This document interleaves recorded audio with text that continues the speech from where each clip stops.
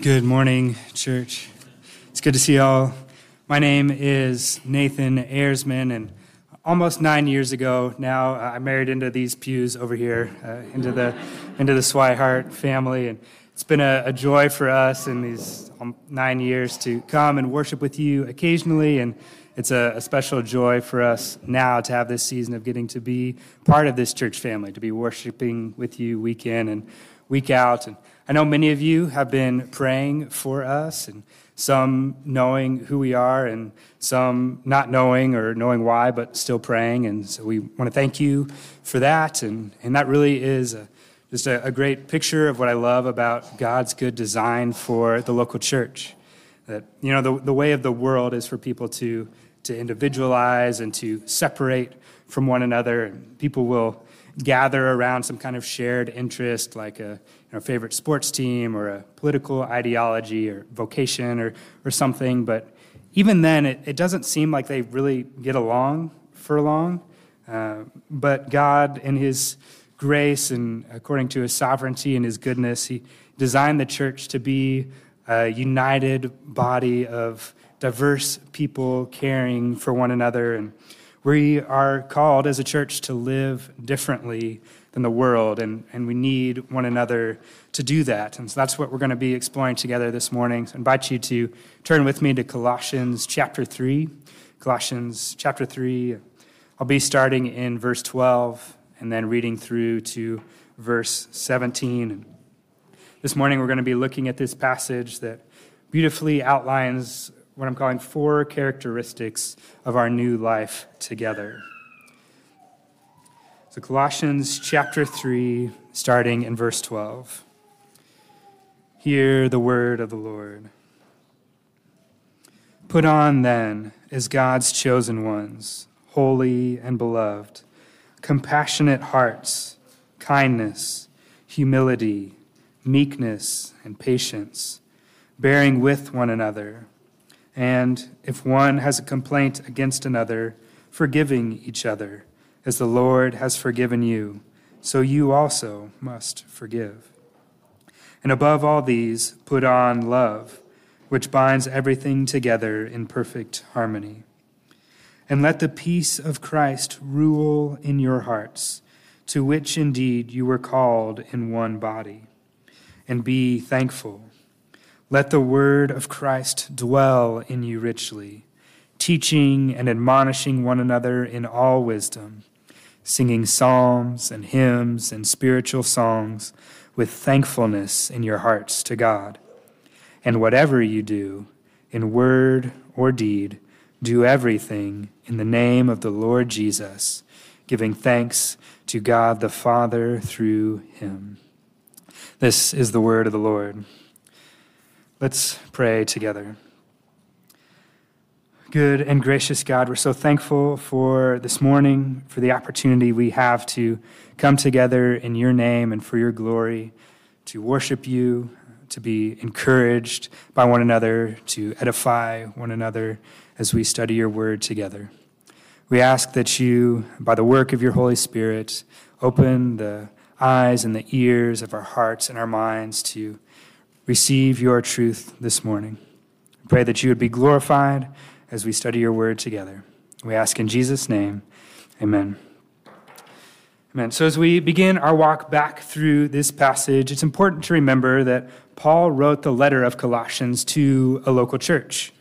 This is important to know because it's important to know that it was originally written to a group of people, because that helps us to then rightly apply the principles of the text to a group of people. For example, reading through this passage, there are 7 you statements. When I read you in the Bible, it's really easy for me to take that to mean me, personally, just me. But if we remember that Colossians was written to a group of people, a group of believers, it clues us into the fact that each of these yous is plural. And I don't know why Bible translators do this. They act like we don't have a word in the English language for a plural form of you, but we do, right? Y'all, right? So that's anytime we read you in this passage, really it's most helpful to understand it as saying y'all. So forgive me, I'm not from Texas. I have family from Texas. So I'm going to be bringing out the y'all this morning to help us remember that there really is a corporate meaning to everything that we're going to be talking about. This passage is all about how we all, or how y'all, are to live together as a church according to the character of Jesus. So let's explore together these 4 characteristics of our new life together. First, we are new in Christ. We are united in one body. We are edifying one another. And we are doing everything for Jesus. Those are the 4. So we'll start with characteristic number 1. We are new in Christ. This is from verses 12 through 14. Put on, then, as God's chosen ones, holy and beloved, compassionate hearts, kindness, humility, meekness, and patience, bearing with one another, and, if one has a complaint against another, forgiving each other. As the Lord has forgiven you, so you also must forgive. And above all these, put on love, which binds everything together in perfect harmony. So the command here is to put on, then, this list of characteristics. It's a call to action, to clothe ourselves in the attributes of a Christian community. But before we get to looking at the list of characteristics, the little word then means that this thought is connected to the one before it. So to really understand what is going on here, we need to first consider the big picture of what Paul is saying in Colossians. So back in Colossians 1, starting in verse 13, it says that God has delivered us from the domain of darkness and transferred us to the kingdom of his beloved Son. In Jesus, we have a new citizenship. We're part of a new kingdom. And in Colossians 2, those who have faith in Jesus have been made alive together with him. And then in Colossians 3, a little earlier, it says that we who are in Christ are to put off the old self with its practices and put on the new self, which is being renewed in knowledge after the image of its creator. So the big idea up to this point is that because of what Jesus has done for y'all as believers, y'all are supposed to live not like those in the domain of darkness, but as those in the kingdom of Jesus. So in Jesus, we have been given a new identity. We are God's chosen ones, holy and beloved. Excuse me. So because of the sinless life and the atoning death and the victorious resurrection and the triumphant ascension of Jesus, we no longer stand before the holy God clothed in the filthy rags of our sin, but we stand before the holy God clothed in the blinding white robes of Jesus' righteousness. And it's in response to that amazing truth that it's our job to put on then the character of Jesus together. So in this passage in Colossians 3 then is Paul's description of what that looks like. Because we are new in Christ together, we must put on then compassionate hearts, kindness, humility, meekness, and patience, bearing with one another, forgiving each other. And above all these, we put on love, which binds everything together in perfect harmony. Each one of these attributes itself could really easily be a sermon on its own, but as we look at the list as a whole, there's a common thread. It's that these characteristics are relational. These commanded characteristics of the new self are only evident when we are in relationship with one another. So imagine that you walk into the post office downtown and you see somebody reaching in to grab their mail, and can you look at that person who, believe it or not, you've actually not met before, this is somebody new, can you look at them and think, wow, what a kind guy he is. What a compassionate heart he has. He's so patient. He must be the most humble guy I've ever seen. It doesn't work like that, right? These attributes are things that we can only perceive or that we can only measure when we interact with somebody. It's implicit in Paul's command to putting on these characteristics that believers be in relationship with one another. And Paul says that in our relationships, we are to be marked by these characteristics of the new self, having compassionate hearts and kindness, humility, meekness, patience, and love. And we need to remember that these are characteristics of our new life together, right? The idea is not that each of you individually should be displaying these characteristics, but that y'all collectively, right, should display compassionate hearts, kindness, humility, meekness, patience, and love. So then verse 13 gives us a helpful litmus test that we can use to measure how we're doing as a church body. Are we bearing with one another? When someone in our midst falls short of this target, are we patient with them? Do we pick them up and help them along? Are we quick to forgive each other, remembering how God has graciously forgiven us?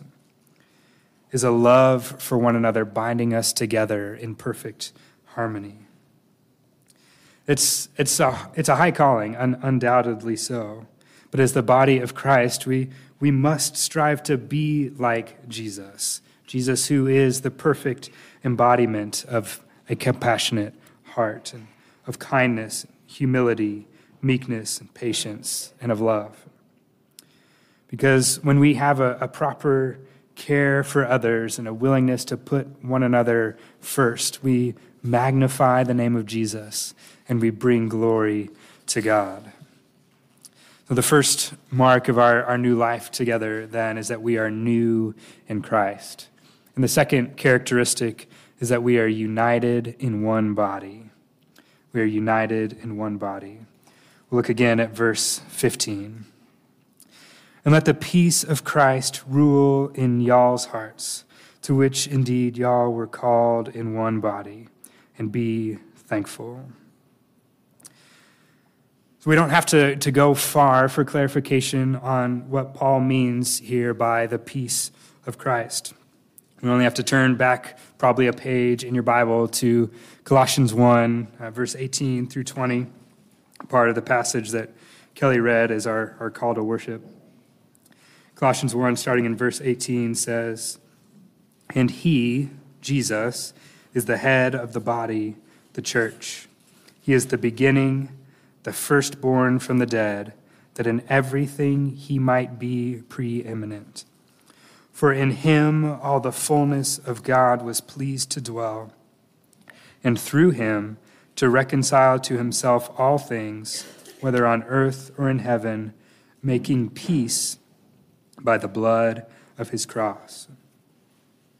So this is what Paul has in view in Colossians 3 when he speaks of the peace of Christ. That Jesus, fully God in the fully human form, was pierced for our transgressions so that we might be reconciled and made back into right relationship with God, having peace with him. Excuse me. And so now, as those who are new in Christ together, this blood-bought peace should be the ultimate determiner of how we live and interact with one another. And that's what it means to have the peace of Christ ruling in your heart. When I think of ruling, the first thing I think of is a king, right? And that's an appropriate image for Jesus. Absolutely, he is our king. But that's not what the word means in this verse. In this passage in Colossians 3, the word rule, it has more the image of being an arbiter or an umpire. And when I think umpire, I think baseball. I played 1 year of kid pitch baseball growing up. I only lasted 1 year because it turned out to not be very much fun. I was this shrimpy little kid, and I'd get down in my batting stance, and it turned out that no 12-year-old in my little rec league was good enough to even get a pitch in front of me to try to swing at. And just every time it'd go sailing high, ball, ball, ball. every time. And my mom has this great picture. She got me, holding my bat, and you can see the ball in blurred motion sailing way above my head. And that was my life, playing baseball, and it just wasn't much fun for me. But if there wasn't the umpire there would probably still be somebody who tried to call that a strike. Everyone has their own perspective and their own self-interest. And I saw a ball. Yeah, well, I saw a strike. And so baseball needs an umpire to make the call. And we, as a local church body, we need the peace of Christ to make the call, to be the ultimate decider of how we interact. In verse 11 of chapter 3 in Colossians, the verse just before our passage for this morning, Paul says that here, in the new self, there is not Greek and Jew, circumcised and uncircumcised, barbarian, Scythian, slave, free, but Christ is all and in all. It's unavoidable that a church body of any size is going to have different perspectives. There are going to be different opinions and different preferences, but the call of the Bible is to put Jesus first above all of that. We must collectively decide to lay aside our differences and to stand together, united in one body by the finished work of Jesus.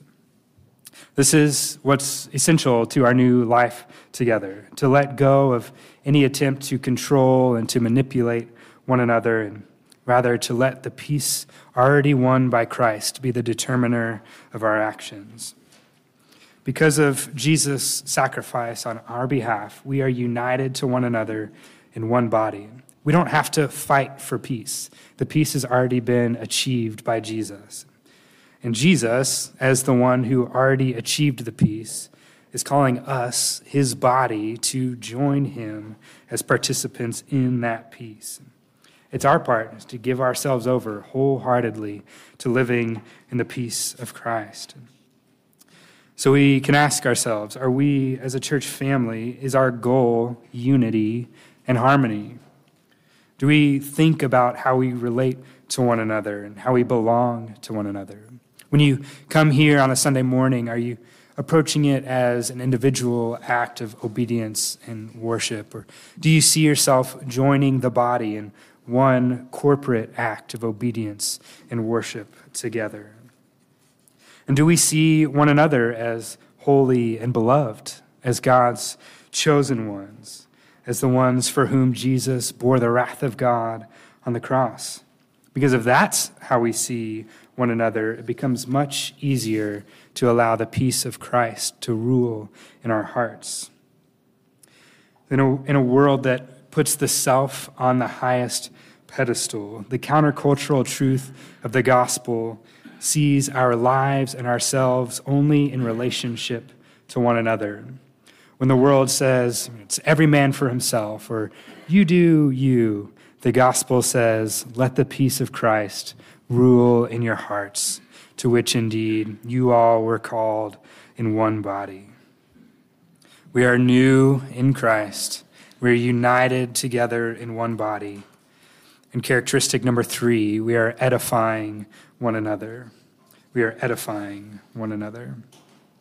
Verse 16 says, let the word of Christ dwell in y'all richly, teaching and admonishing one another in all wisdom, singing psalms and hymns and spiritual songs with thankfulness in your hearts to God. Our new identity in Jesus is our starting point, and the knowledge of the peace he has achieved for us is our motivation. And here is our lifeblood. It's the source that makes it all possible. Let the word of Christ dwell in you richly. Our family now dwells in St. Francis. We've made a home here. To dwell, it's to take up residence. God dwelled among his people first in the tabernacle and then in the temple. God the Son took on flesh and he dwelled among his people. The Holy Spirit is sent to dwell in each believer, and now the word of Christ is to dwell in us richly. If we are to follow through on this passage and to live this new life together according to the character of Christ, we must plant the truth of the Bible in us so deeply, so richly, so abundantly that it lives in us. When Jesus confronted the Pharisees in Matthew chapter 12, verse 34, he said that it's out of the abundance of the heart that the mouth speaks. In other words, what is in you is going to come out of you. So we want to be so saturated with the truth of the gospel that it can't help but overflow out of us. And here in verse 16, Paul says that teaching and admonishing one another in all wisdom is the natural overflow of letting the word of Christ dwell in you richly. When the gospel has taken up residence in your heart, you can't help it, but it becomes the drive of your life to pour into one another and to stir up one another to love and good works. So it's important to remind ourselves again here at this point that this isn't 1st or 2nd Timothy or Titus. It's not a letter written to a pastor. This is a letter, the letter of Colossians, written to a body of believers, a local church family. And so the implication is that y'all have a responsibility and a part to play in teaching and admonishing one another in all wisdom.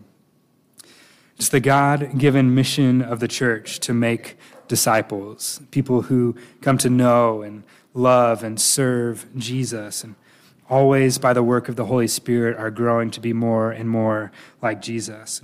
That's the mission of the church, and because the church is a people, not a building, this is y'all's mission. Each one of you has been uniquely gifted by God to meet the needs of one another and to stir up one another, to teach and admonish one another, to edify one another, the people in this church body. This is the work of discipleship that we've been called to, and we need one another if we are going to strive to be renewed in knowledge after the image of our Creator. It's by the grace of God that people come to faith in Jesus when believers proclaim the gospel in word and in deed. By the grace of God, progressive sanctification happens. We become more like Jesus in the fellowship of believers as we speak the truth in love to one another. By the grace of God, as we're faithful to minister the truth of the gospel to one another in times of sin and in times of trial, in times of corporate strife, God is faithful to use us as agents of healing and transformation in the lives of our brothers and sisters. It's interesting to note here in verse 16 that Paul draws a direct line from teaching and admonishing one another to singing psalms and hymns and spiritual songs. We can't ignore the power of songs to both make the word of Christ dwell in us and to teach and admonish one another. When we sing biblically grounded and theologically rich songs, yes, we're singing them as praises to God, but we're also singing them as teaching to one another. The songs that we sing together it's like a moving truck, right? It's taking the truth from the pages of the Bible, moving it to take up residence in our hearts. When the word of Christ is dwelling in you richly in this way, that's what comes out when a friend asks for advice. When the word of Christ is dwelling in you richly, that's what comes out when somebody sins against you. When the word of Christ is dwelling in you, that's what comes out when you're exhausted, when you're fed up with the people around you. And in those moments when you can't find the words or when the sin inside of you is trying to come out, if the word of Christ is dwelling in you richly, the truth flows out of you instead. As we confess our sins to one another, and as we work toward forgiveness together, as we teach and admonish one another to live according to God's ways, we create a community, a family of care and of healing and of hope. And that kind of community truly stands out against the dark backdrop of our sinful and divided world. We are new in Christ. We are united in one body. We are edifying one another. And finally, we are doing everything for Jesus. We are doing everything for Jesus. Look again at verse 17. And whatever you all do, in word or deed, do everything in the name of the Lord Jesus, giving thanks to God the Father through him. So in the preceding verses, Paul has hit several key elements of our life together as a church family. We must act together according to the new self, having put on the character of Jesus. We must subordinate our own interests to the corporate good and allow the peace of Christ to rule and to determine what we do and how we do it. And third, we must fill ourselves with the truth of the gospel and use it as an overflow to disciple and encourage one another. And now in verse 17, Paul is commanding us to take that same gospel-motivated, others-focused attitude into every moment of our daily lives. He says, whatever you do, do everything in the name of the Lord Jesus. So it starts here. Our corporate gathering, it's our training ground. This is where we teach and admonish one another. This is where we build up and sharpen one another through our caring and intentional interactions. This is where we remind each other of the gospel. And this is where we practice deferring to one another according to the peace of Christ. And then we go in the name of Jesus. The gospel can't stop here. The gospel doesn't stay in this building. Just like the characteristics we put on can only be revealed when we're in relationship with one another, we're only a witness to the gospel if we're out in the world. So think about if you were called up to Washington, D.C., and you were made to be an ambassador of the United States, but then you came home and only ever stayed home. You didn't ever leave the country. You wouldn't be an ambassador to the world. You would only be representing your country to your country. So as those who have been made new in Christ, as God's chosen ones, holy and beloved, we are ambassadors of the kingdom of heaven. The church gathers, we're encouraged and edified, equipped, and then we scatter to take the love of Jesus to our communities. The corporate gathering is our training ground, but our daily lives are the proving ground. That's where our faith is revealed and where it's lived out. We have all kinds of opportunities for this. When you're interacting with a difficult coworker, you're an ambassador of Jesus. When you stop mowing your lawn or shoveling the snow to talk to your neighbor, you're an ambassador of Jesus. When you're at school, you're an ambassador of Jesus. When you go to a game or the post office or the sale barn or wherever you go, you're an ambassador of Jesus. The question then is, how are you representing Jesus? This can be let me give a helpful self-evaluation tool. So if people around you are watching your life and everything you do is in the name of Jesus, imagine it as if you were wearing a t-shirt that said, I am a Christian. How would everything you do reflect on the name of Jesus? Would people see you as being marked by compassion, kindness, humility, meekness, patience, and love after the example of Jesus? This is the kicker for me. It's not just in public, but what about in your own home? Your family sees a part of you that other people don't see. Do they see Jesus in you? The same questions are important for us to consider on a corporate level, too. How does everything we do as a church reflect on the name of Jesus? Are we tempted to make much of ourselves, or are we quick to glorify God? Do we show gentle and loving care and concern for the weak and for the marginalized in our community like Jesus did? Is First Baptist Church associated with the character of Jesus because of the way that we all interact with people throughout the week? The final words of this passage in verse 17 give the key to how we are able to live according to all these instructions. Paul says we are to do everything in the name of the Lord Jesus, giving thanks to God the Father through him. The call to thankfulness has been a consistent undercurrent to this whole passage. Verse 15 says to let the peace of Christ rule in your hearts and be thankful. And in verse 16, it says to let the word of Christ dwell in you richly, teaching and admonishing one another, singing psalms and hymns and spiritual songs with thankfulness in your hearts to God. And now, verse 17, whatever you do in word or deed, do everything in the name of the Lord Jesus, giving thanks to God the Father through him. Let's think just briefly about all of the reasons just these 6 verses have given us to be thankful. We are God's chosen ones, holy and beloved. The Lord has forgiven you.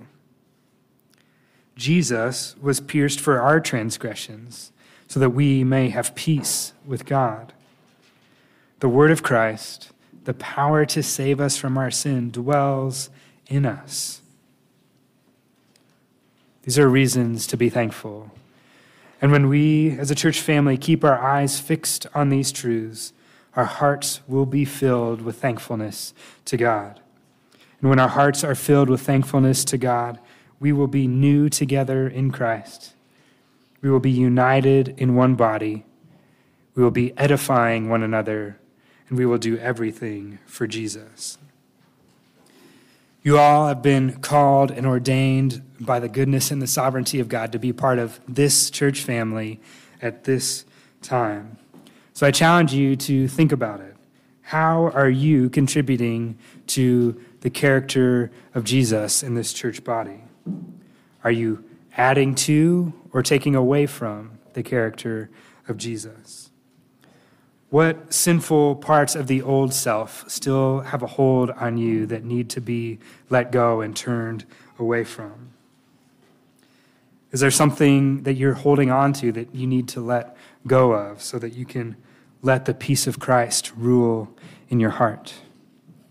The call of the church is to put off the sinful and divisive ways of the world and to put on the peace and the harmony and the love of the kingdom of Jesus. That's our call together, and that's our aim together, and that is our prayer together. Let's take a moment to pray for that together.